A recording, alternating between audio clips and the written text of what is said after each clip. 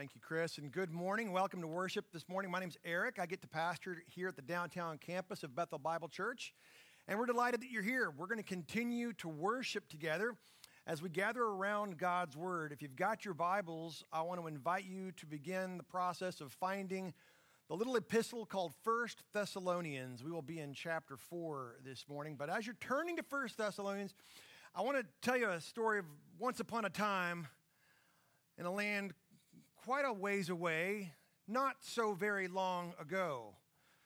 There were a group of young boys playing on the outskirts of town in a rather dilapidated industrial part of a small rustic industrial town. And a bunch of the boys were picking up rocks and they were throwing them through windows of an abandoned building, just listening for that ecstatic shatter of glass caroming down onto the ground below, inside and outside of these buildings. And these boys were having a wonderful, great, fun time, and they kept doing it, kept, heaving rocks as much as they could to see if they could get the glass to break. And after a while, they noticed that there was one kid, there's always one kid, right? There's one kid who wasn't throwing any rocks. And it became apparently obvious that he was not participating. And so one particularly thuggish bully of an unwise, foolish character, let's just call him Eric, started to call this other kid all sorts of horrible, horrible names like chicken. I mean, it was a harder, crueler time back then. We would never stoop to such verbiage today. Said, "Oh, I get it. You're not gonna throw rocks? What are you afraid? What are you scared? What are you, chicken?" "Oh, I know what this is about," said the bully kid or the unwise fool. "I get it. You don't want to do this because you're afraid. You're afraid of your dad. You're afraid of what he'll do to you if he finds out." And the kid who was not participating, shockingly, stunningly said, "No. I'm afraid of what I would do to him if he found out." Now that is all the difference in the world. The kid did not want to devastate or harm in any way his father. The relationship that he had with his dad, he didn't want to in any way impugn or injure whatsoever. Now, as it turns out, that very sentiment is a master biblical theme, and it actually spans both testaments of our Bible. We tend to think of spirituality or Christianity as all of these things that we're not supposed to do, or perhaps an equally long list of things that we're supposed to do. It's all of these do's and don'ts, and it all begins to seem and sound very religious. And it's off-putting and it's unpalatable to a great many people in the 21st century. But as we say very often around here, quoting Dr. David Dark from Tennessee, religion is simply one's organizing narrative. How is it that your life actually organizes? What are the causes and effects that you assume and believe and operate on? That's your religion. And so everybody is religious. You do not know a completely irreligious person. Everybody has some sort of organizing narrative. Now, with all that as a backdrop, it's helpful for us to understand, when we say downtown all the time, as often as we can, the centrality and the importance of the gospel. The gospel is the good news about what God has done in Christ to redeem us to himself and to one another. And that is our organizing narrative. God's done a thing mercifully, graciously, unmeritedly, and so we make it our desire to please him. We got something glorious and grand and everlasting and eternal, not because we're shrewd or smart or clever or particularly cute, simply rooted in who and how and what God is and what he is like. And so we want to draw near to the lawgiver, so much so that manifesting, expressing his law of righteousness, goodness, virtue, holiness, and purity is not just what we ought to do, but ever increasingly we become those kinds of people where it becomes what we want to do. And that might seem outlandish and impossible or even implausible for many of us, particularly if you've ever had children. I get it. Where the thing that they ought to do becomes what they want to do. But that is the pursuit of holiness. We make it our aim, Paul will say, to please God. In Ephesians, Paul will say, find out what pleases God and do that. Well, I want to jump to the punchline and give us our big idea for this morning. And it goes very simply like this. Holiness pleases God. It's what he loves. It's what he is. It's what he's like. It's what he does. It's holiness. God is holy, holy, holy. The only time an adjective is used of God in triplicate. He is holy, holy, holy. That is his righteousness, his godness rolling forward, setting the world to its initial intended created order. That is what God is. That's what he's like. And so he loves it when he sees that in us. Holiness pleases God. Which brings us now to 1 Thessalonians, and we're in chapter 4. And we've been in 1 Thessalonians for a few weeks now. We've been here for 3 weeks. This is our 4th week. We started way back in chapter 1, and then chapter 2, and then chapter 3. It's weird we keep doing it sequentially like that. It's just kind of what we do here, left to right. We have found ourselves on Paul's second missionary journey. He has been in what is today Turkey.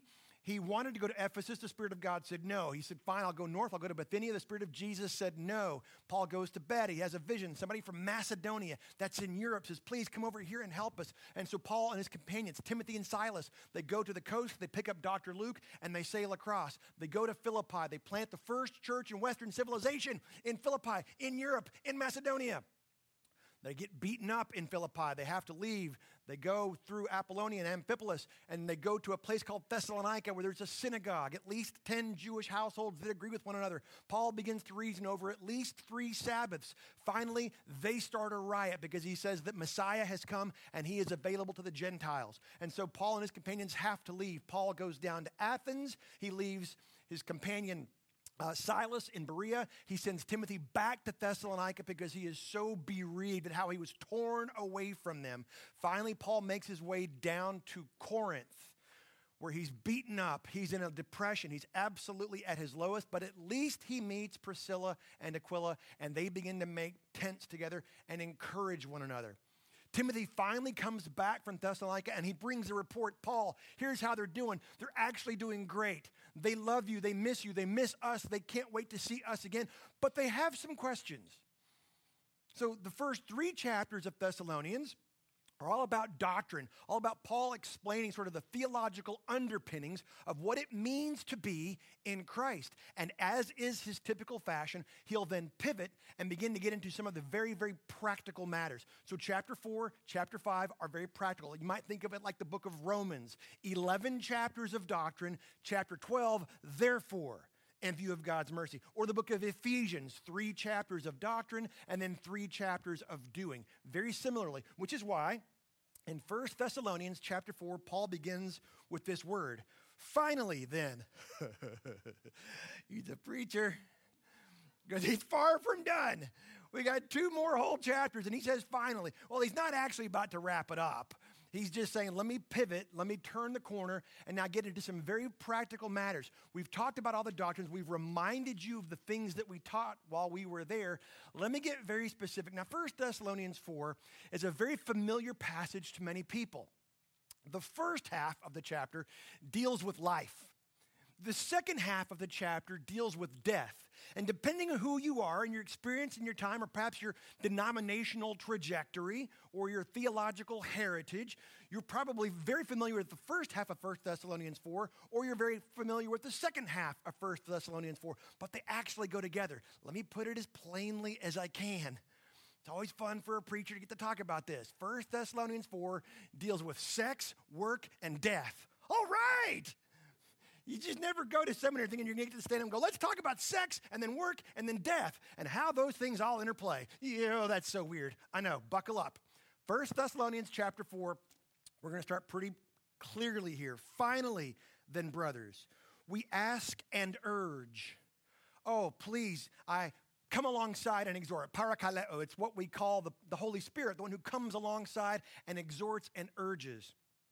Finally, then, brothers, this Jew of Jews, Pharisee of Pharisees, tutored under Gamaliel, the greatest rabbi in Israel's history, calls these Greek, Gentile Christians siblings.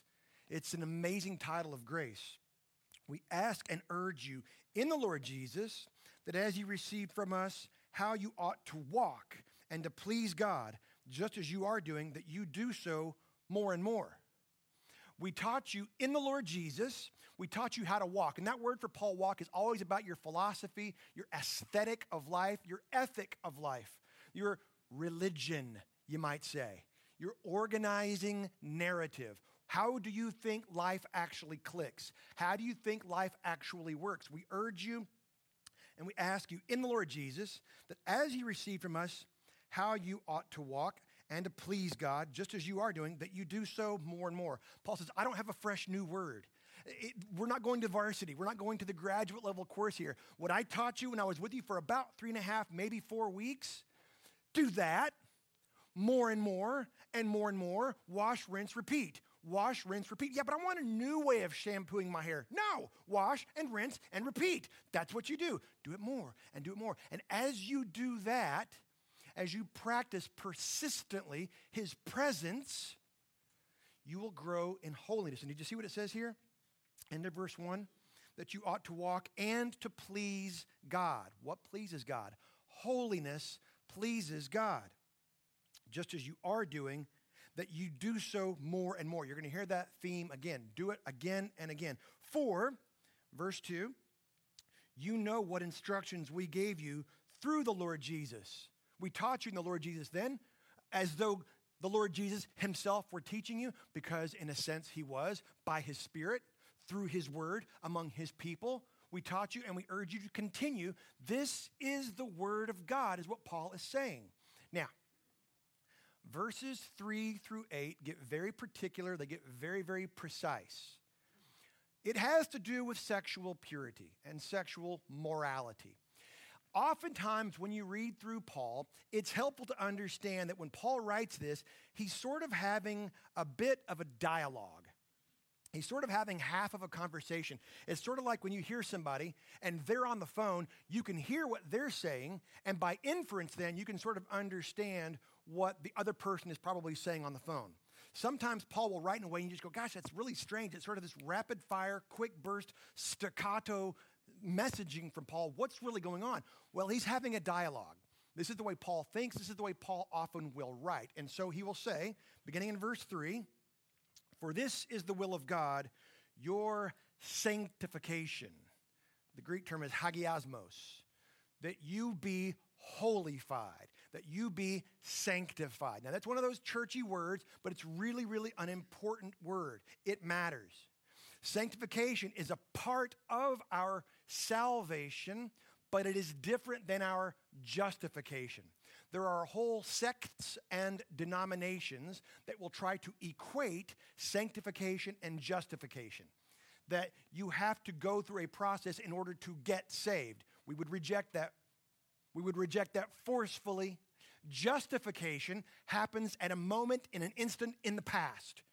You were found guilty by God, but he declares you righteous.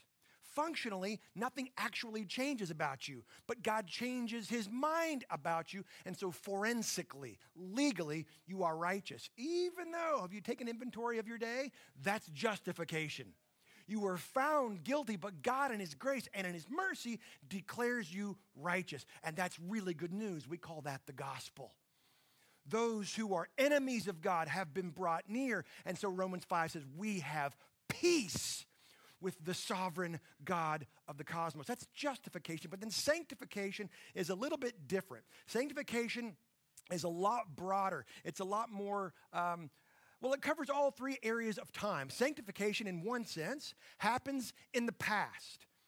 We call this, when you are a believer, when you are converted, you experience what's called positional sanctification. That places you in the mind of God in Christ. In Christ is your position for now and for always and to all eternity. And that position never, ever, ever, ever, ever changes. Ever. It cannot improve. It cannot diminish. Your position as holy, holy, holy in the mind of God is in Christ now and forever. And that's very good news. We forget that.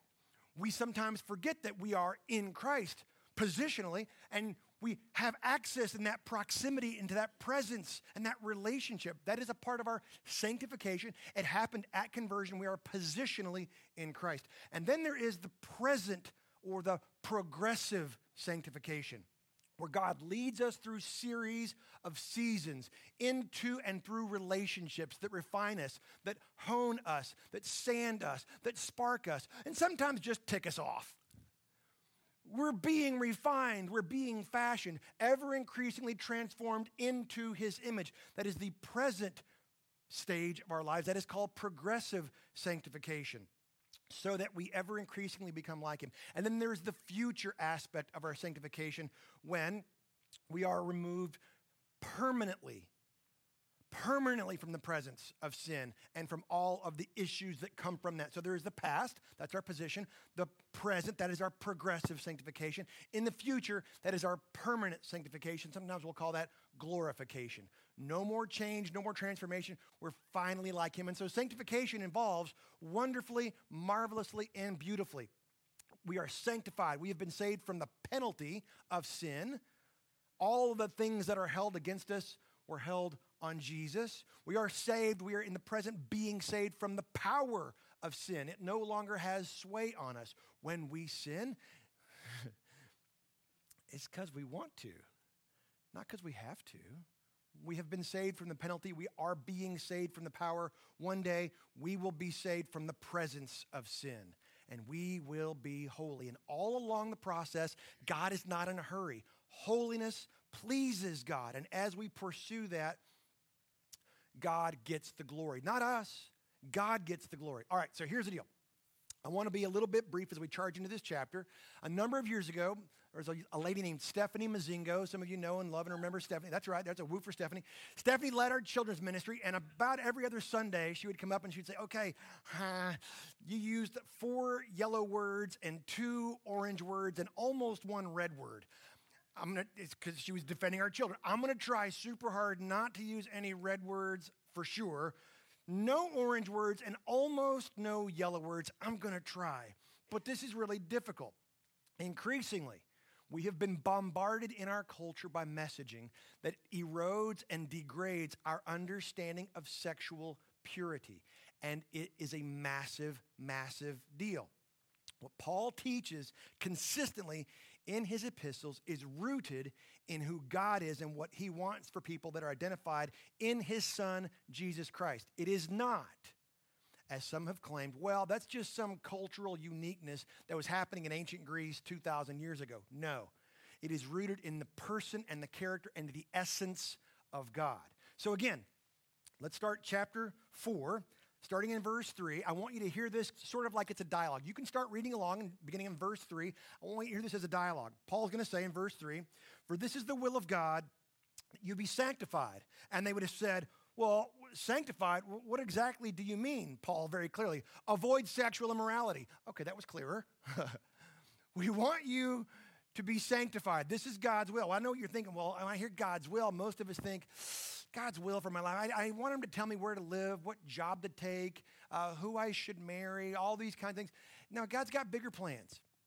He's actually interested in our eternality and our everlastingness, not necessarily these short-sighted issues. And so Paul says, this is God's will for your life, Thessalonians, and by extension, 2,000 years later, us. This is God's will, that you be holy.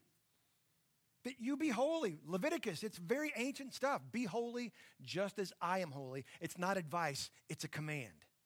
And that's very good news. So he says, this is God's will for your life, that you be sanctified. And they say, well, what exactly do you mean? He says, avoid sexual immorality. And they say, how exactly am I supposed to do that?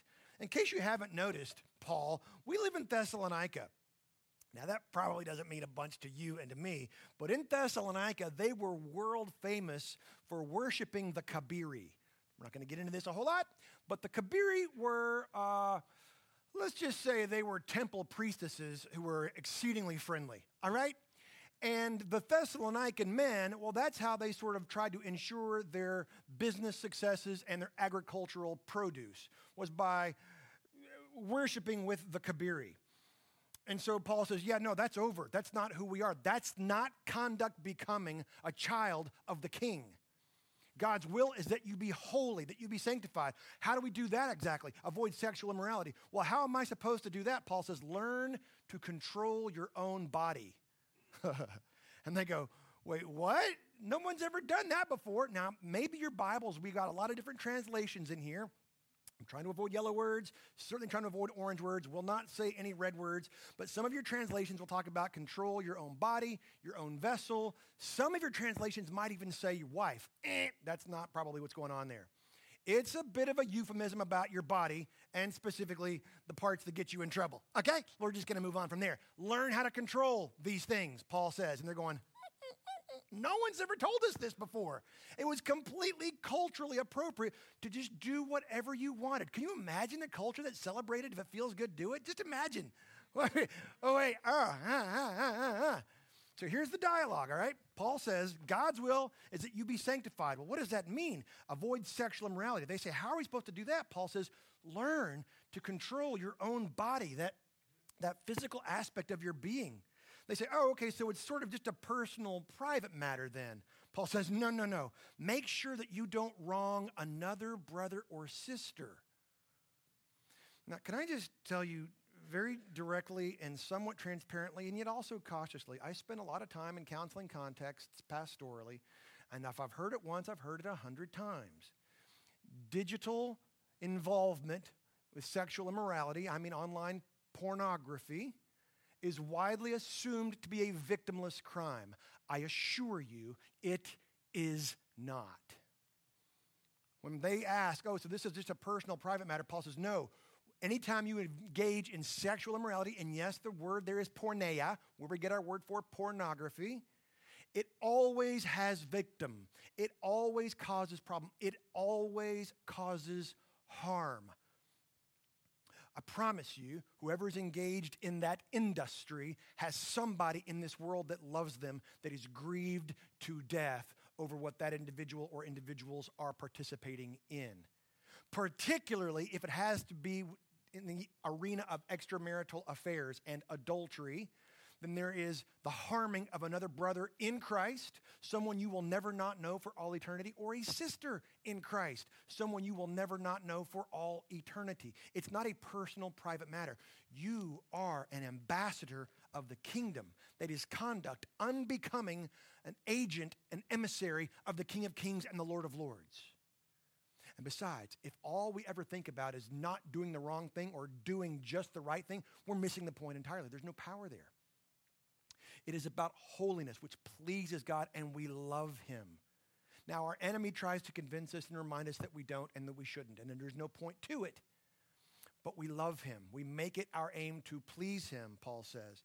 And so they ask the question, so this is a personal, private matter? No. Make sure that you don't wrong another brother or a sister. Well, they say, isn't God loving and forgiving? He won't really mind if I mess up, will he? Paul says, listen, the Lord takes this kind of sin seriously. There are consequences. Hold up, they say. Tell me again, but be simpler and slower. Paul says, fine. God did not call us to be impure, but to live a holy life. And they say, whoa, Paul, I think this may be a bit restrictive and excessive. I think you've gone a little bit too far. Paul says, he who rejects this instruction isn't rejecting man, he's rejecting God. And before they can respond, Paul says, he nips it in the bud and he reminds them that God has given his Holy Spirit to them to permanently indwell them. And he sums it up, holiness pleases God. This issue of sexual immorality matters massively. It is that word porneia. It has the idea of treating another human being created in the image of God as an object. You've heard it called objectification. Using somebody else as though they are treasure for my pleasure. And that is a sovereign reach for sovereignty. And so let me put it very plainly, if I may. The sin of lust and sexual immorality is, in fact, in its broadest sense, the sin of unbelief. I don't really believe God is who he says he is. I don't really believe that God is like he says he is. I don't really believe that he says about my brother or my sister who God says they are. And so I decide to put that on pause. I hold off. Or like Dietrich Bonhoeffer would say, when we sin, it's not so much that we hate God, it's that we choose to forget him. which is an active form of disbelief, and there are consequences for that. Remember, when Paul is sitting writing this letter to the Thessalonians, remember where he is. He is sitting in Corinth, where he's probably in the shadow of the temple of Aphrodite, which was one of the most lewd and debauched and depraved places in all the Western world, writing to some people in Thessalonica who were engaged in the worship of the Kabiri. And so what he's writing is very serious. Later, he'll write a letter to the Corinthians as well. And this is what he says more precisely and more on point. He says in 1 Corinthians chapter 6, verses 18 to 20, flee from sexual immorality. It's the only type of sin where Paul says, don't stand and fight it. Run, turn tail, little fella. Hook 'em, get gone. Flee from sexual immorality.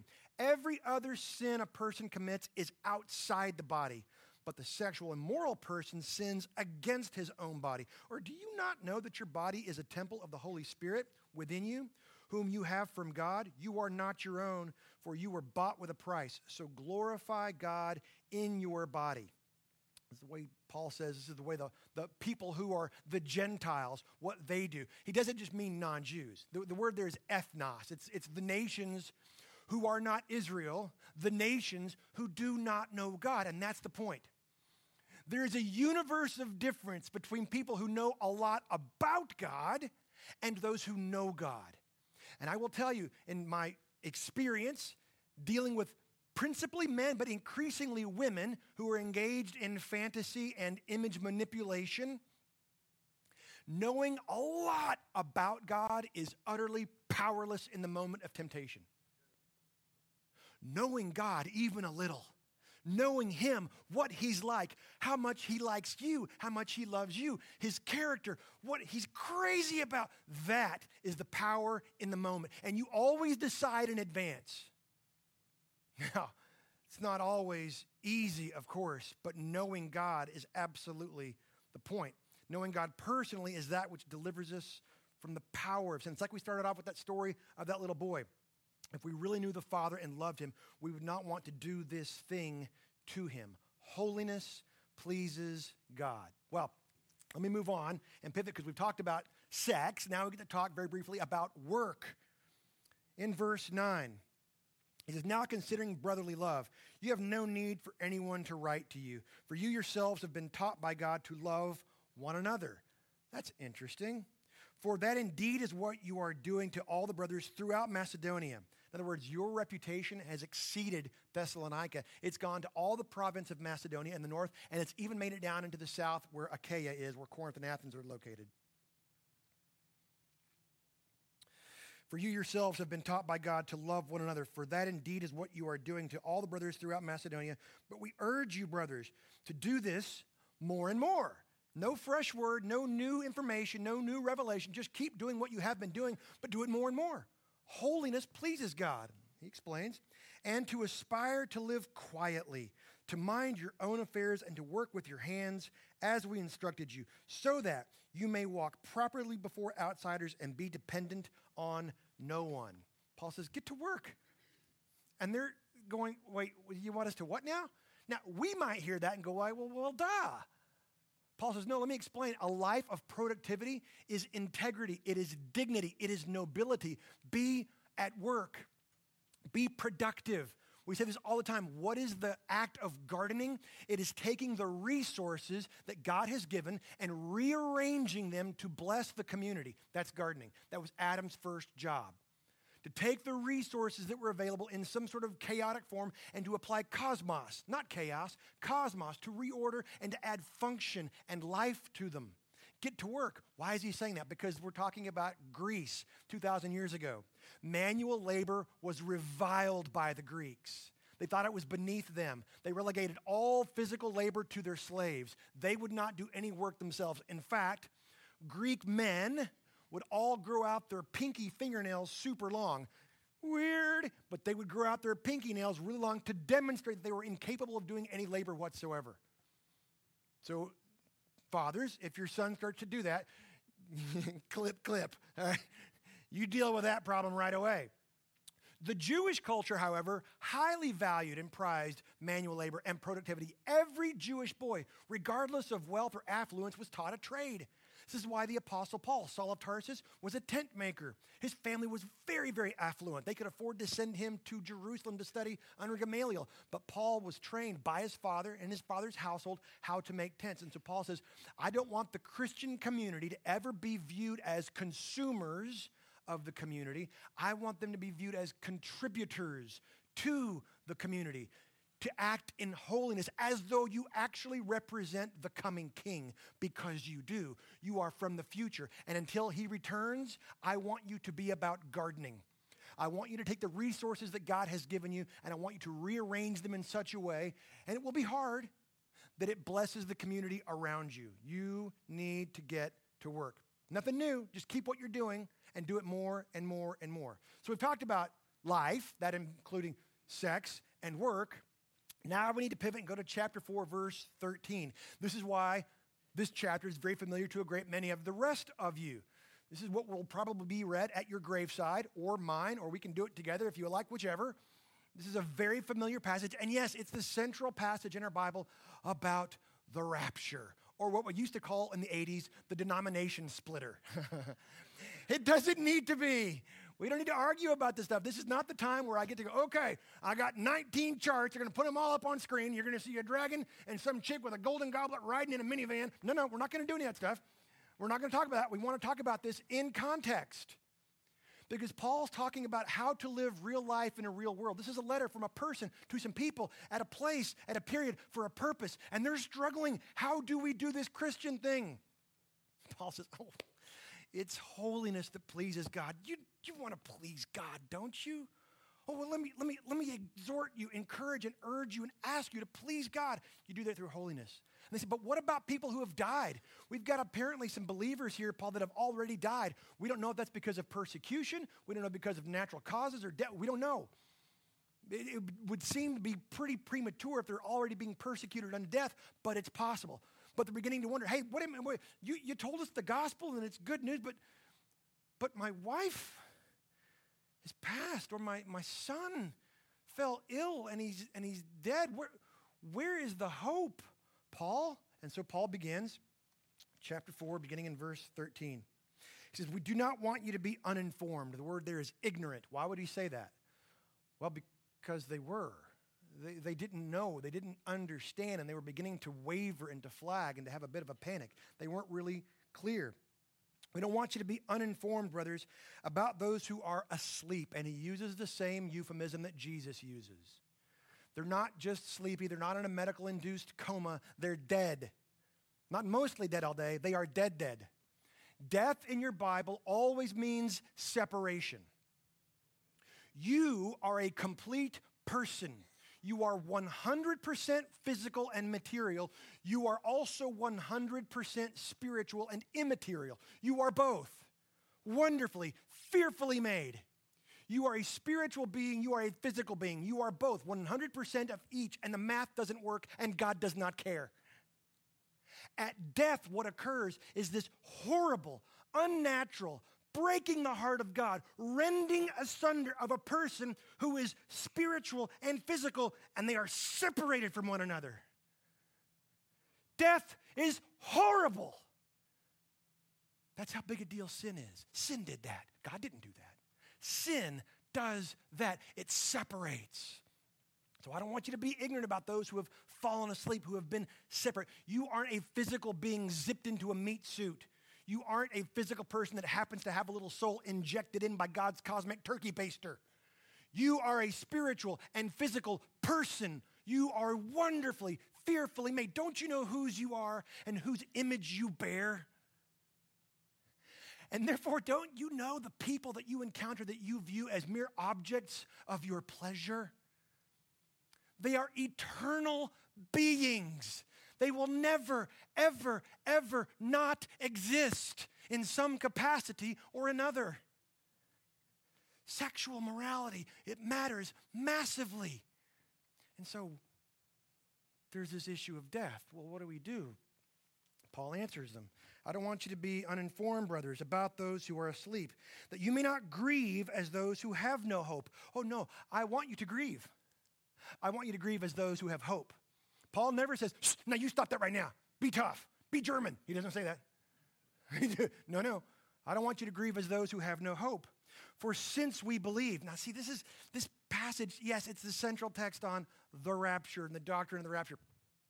But Paul's rooting this in a historical event. Remember, the Jews found it offensive that someone would claim that God became a human and that human was the creator of the cosmos. That was deeply offensive to them. The Greeks thought it was asinine that you were supposed to believe in the occurrence of an actual historical event. They preferred an aesthetic or an ethic or a code of conduct. Paul says, no. Our confession is that God lived in the form of Jesus, a human, and he lived a perfect life in thought, word, and deed, and he died, and he atoned for our sin, and he was buried because he was dead, and he rose again on the third day, and he was seen by hundreds, and he ascended, and he's coming back. That is the content of our confession. For since, he says, we believe that Jesus died and rose again, even so, through Jesus, God will bring with him those who have fallen asleep. Oh, grieve, but may it be temporary. Because those who have fallen asleep, who have died in Christ, you will see again, just as certainly as Jesus is alive. Now, if you don't believe that, then you don't have to worry about believing this. And so you then have no hope. And your life can be a dumpster fire, on a train wreck, on a boating accident, all you like. But since we believe that Jesus is alive, this is what we also believe. For this we declare to you by a word from the Lord. Now, it's a strange little expression. What Paul's saying here is, this I'm telling you, this is not my idea. This is information and revelation that he got directly from the risen Lord Jesus himself. When? I don't know. Possibly on the road to Damascus? Probably not. Probably while Paul spends not 1, not 2, but 3 years in the deserts of Arabia being discipled and trained, just like the first 12 disciples had spent 3 years with Jesus. Paul gets 3 years in the deserts of Arabia. He tells us about that in Corinthians and in Acts. Or it's perhaps when Paul on his first missionary journey is in Galatia and Lystra and Iconium and Derbe, and they stone him almost to death, or perhaps really to death. We don't really know. And Paul says, I don't know what really happened. It's kind of a crazy deal. There I was in the third heaven. Yeah, I can't talk about it. It was pretty awesome, though, but I can't talk about it. Third heaven, seminary, graduating class, 1. Paul. And I can't tell you what. So maybe he got, I don't know, but somewhere the Lord Jesus himself told Paul, this is how it will go down. Now that matters. It's not Paul just trying to figure this out speculatively. It was clear enough that Jesus told him this is how it goes. We declare to you by a word from the Lord that we who are alive, nice, Paul, you're thinking you're going to be around for it. Yeah, I'd like that too, but yeah, maybe not. We who are alive, who are left until the coming of the Lord, will not precede those who have fallen asleep. For the Lord himself will descend from heaven with a cry of command, with the voice of an archangel, and with the sound of the trumpet of God. Can I just say something? It'll be loud. You got threefold, very loud noises there. What's it going to sound like exactly? I don't know, but I've heard a lot of talk in recent years about the secret rapture. It's going to be a complete mystery, and all of a sudden everyone's going to look around and, whoa, there's a pair of pants, and no one's in them. That's weird. No, and no. A threefold global, audible calamity, all right? I don't know what the voice of the archangel sounds like, but it's not a secret, all right? And with the sound of the trumpet of God, and the dead in Christ will rise first. Lutherans, I'm kidding. No, that is a technical term that Paul always uses. The dead, that means those who have died, in Christ. That is very specifically for those who have come to faith in the church age, who are viewed by God the Father as in Christ and who are indwelled eternally by the Holy Spirit. That is not an Old Testament saint. Never is an Old Testament saint indwelled by the Spirit of God. Perhaps temporarily the Spirit would come upon an Old Testament saint, but only New Testament Christians are viewed as in Christ. Super significant technical detail. Paul will make a whole book called Romans about being in Christ. And we who are alive, who are left, will be caught up together with them. There it is, the word caught up. The term rapture is not in your Bible. That's a Latin term. The word here, caught up, is harpazo in Greek. It was translated in the Vulgate, which is the Latin translation, as rapturo. That's where we get the word for rapture. But here it is. They will be caught up together with him in the clouds to meet the Lord in the air, and so we will always be with the Lord. And that's the gospel. That's the good news. Those who have passed away, who are believers, will be raised first. They will join those who are coming. And then we will be reunited with them in the sky, reunited, and it feels so good, reunited, and I knew it would. They should write a song about that. For those of you who are of a certain age, you know. And so we will always be with the Lord, always. And that's the hope. And that's why we want to please him. Do you see? Because we will always be with him. Do you see? What pleases him? Holiness. Holiness pleases God. Therefore, encourage one another with these words. It's not just supposed to be this nerdy thing where engineering types sit around with cigarettes and charts and go, well, the rapture's clearly going to be. That's not what this is about. Paul says, I want you to be encouraged and encourage one another with this stuff. Because it's all theoretical until it comes into practice. When you lose someone or you get that phone call yourself, we will always be with the Lord. So encourage one another. Be reminded, oh, yes, this is hard, but he's coming, and we're going to be with him forever and ever. This momentary struggle is but a twinkle in the sky. So what do we take away from this? Holiness pleases God. 3 super quick implications from these 3 different chunks of text in 1 Thessalonians 4. Number 1 goes like this. Knowing God is the pathway to purity. This is our paragraph on sex from chapter 4. Knowing God is the pathway to purity. I think it's interesting, in recent years, the term piety has taken on a kind of a dour or a sour or a negative connotation. It implies someone who is just sort of like, unpleasant to be around and having to follow a bunch of rules joylessly so that they can be seen as obedient. But that's not piety. Actually, it's more like pride. True piety is simply holiness practiced because of love for the Holy One. That's piety. To simply try harder, to be better at not doing bad things or trying good things is a recipe for almost instantaneous failure. We're going to have a show of hands where no, I'm kidding. We're not going to do that. We know this. Simply trying harder in your own power never works. Elizabeth Elliot famously wrote that most people fail in sexual purity because they can't envision maintaining that purity for an entire lifetime. Her answer was always the same. You don't have to do it for a lifetime. Jesus already did that, she said. All you and I have to do is look at him for the next 60 seconds and then keep doing that and then keep doing that. More and more is what the Apostle Paul said. Being able to joyfully delay gratification is one of the marks of spiritual maturity. And again, it might seem like a victimless crime, but it is simply not. Guilt is good, and that comes from the conviction of the Holy Spirit, but shame is devastating. And our enemy piles that on so thick that it becomes itself the substance of abuse that we need to thrive. We become addicts of shame. Only recently have we really begun to understand physically what the Bible's been telling us spiritually. Sexual immorality literally rewires our physical brains into a system of thinking that it is damaging to us and everyone else around us. It's called neuroplasticity, and our brains literally rewire. One writer put it this way. Our brain neurons wire around whatever makes them fire.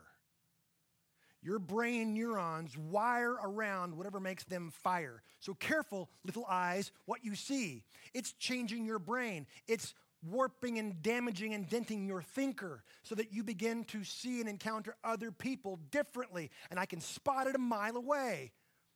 When I see a young man who can't have a conversation with a young woman because of the shame in his soul, he can't do it. He can't, because his brain's been rewired. But praise God, the brain's also capable of neuroplasticity. God can change it back, and he does. Holiness pleases God. Second point. This might be a little bit weird, but it's so true, and it's so for you. Find what you love and let it bless you. So tired of Christians just sort of schlepping through life, getting to the end before they die, hoping to not be dead too quick. Wow, how about that for the worst billboard in all of Christendom? No, find what you love and let it bless you. It's just a quick little 4-verse paragraph, verses 9 to 12, but it's packed with practical power. God is the creator, and it means that he took the chaos of the void that existed and he rearranged it into some function and form that would bless humanity and the world. And we are most like our creator when we peer into the void of some kind of chaos and say, in effect, let there be. When was the last time you let there be with a relationship, with a hobby, in your work, in your marriage, in your parenting? When was the last time? You were made in his image to bring about the redemptive recreation that he will bring in fullness at his return. We say this all the time, but I want to say it again. These passages remind us that we are from the future, ambassadors of the coming kingdom, ministering in the present because of what God did in Christ in the past. We are, in effect, gardeners of Eden, gardening in our present age in expectation of that time when the entire universe will be reordered into a garden-like environment. So find what you love. What are your gifts? I think sometimes in church we tend to overcook spiritual gifts, and you think, well, to really have a spiritual gift, I need to suddenly be able to speak French, or I have to be able to no. I personally hold to what's called the supernatural natural gift set. You, whoever you are, at your conception, were made in the image of God. And so there are some things that reflect and resemble your creator. And so there are some things that you're good at, you just love. You just have a specific talent or a skill or a joy in doing. Find that and then fan it into flame. And the Spirit of God will take more out of you than you're putting in. That is a supernatural, natural gifting. Find what you love and let it bless you. And I promise you, when you do so because you love the Lord your God, he will use that to bless others. I don't know what it is. Sit down and have coffee with Mike Hall. He'll tell you 7 things. You may be a gifted accountant. You may be an incredible teacher or a spectacular counselor. Draw near to your God and offer that to his service, and he will use it, and you will be blessed, and you will be a blessing. Third point. I'll be super quick on this, but let me just say this without getting into anybody's kitchen. The rapture of the church is future history. I can say that dogmatically, not about the timing, not about the sequencing necessarily, but it is future history because Paul says it is. Just as surely as we know that Jesus was alive, died, rose again, ascended, and is coming back, just as surely as we know that Christ will rescue the church. That word harpazo is only ever used one other time, and it happens to be in Revelation chapter 12, verse 5, where the image John sees is of a boy being rescued from a dragon. People thought, well, that little boy's got to be Jesus. Wrong. Sorry, none such luck. Jesus, let me remind you, was never rescued. He is the Son of God. He went through to the cross of his own volition and purpose.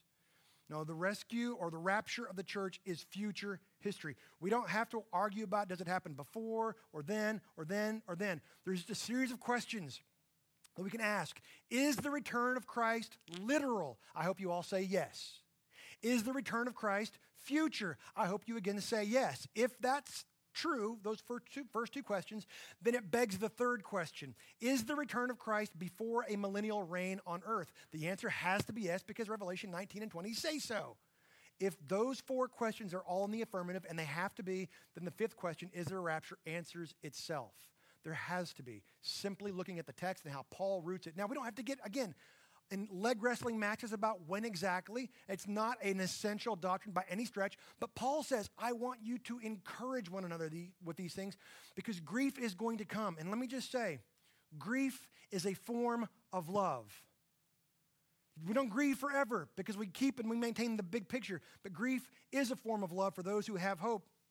Christ will come for his bride, the church. We're not going to pinpoint the exact timing, but this fits in with so much of the other rest of our Bible, Daniel 9, Matthew 24, 25, Revelation 6 through 18, Revelation 19 and 20, all those kinds of things.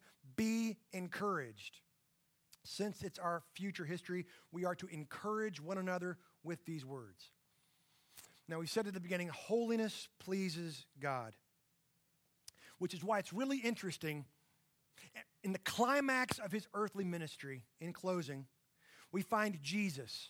In the Gospel of John, chapter 8, he's up on Temple Mount, and the Pharisees and the Sanhedrin, the authorities, the leaders, the priests are all coming down on Jesus, and they're ready to kill him. They literally are. In fact, at the end of the chapter, they'll pick up stones to try to kill him on Temple Mount, which would have been a violation of the law.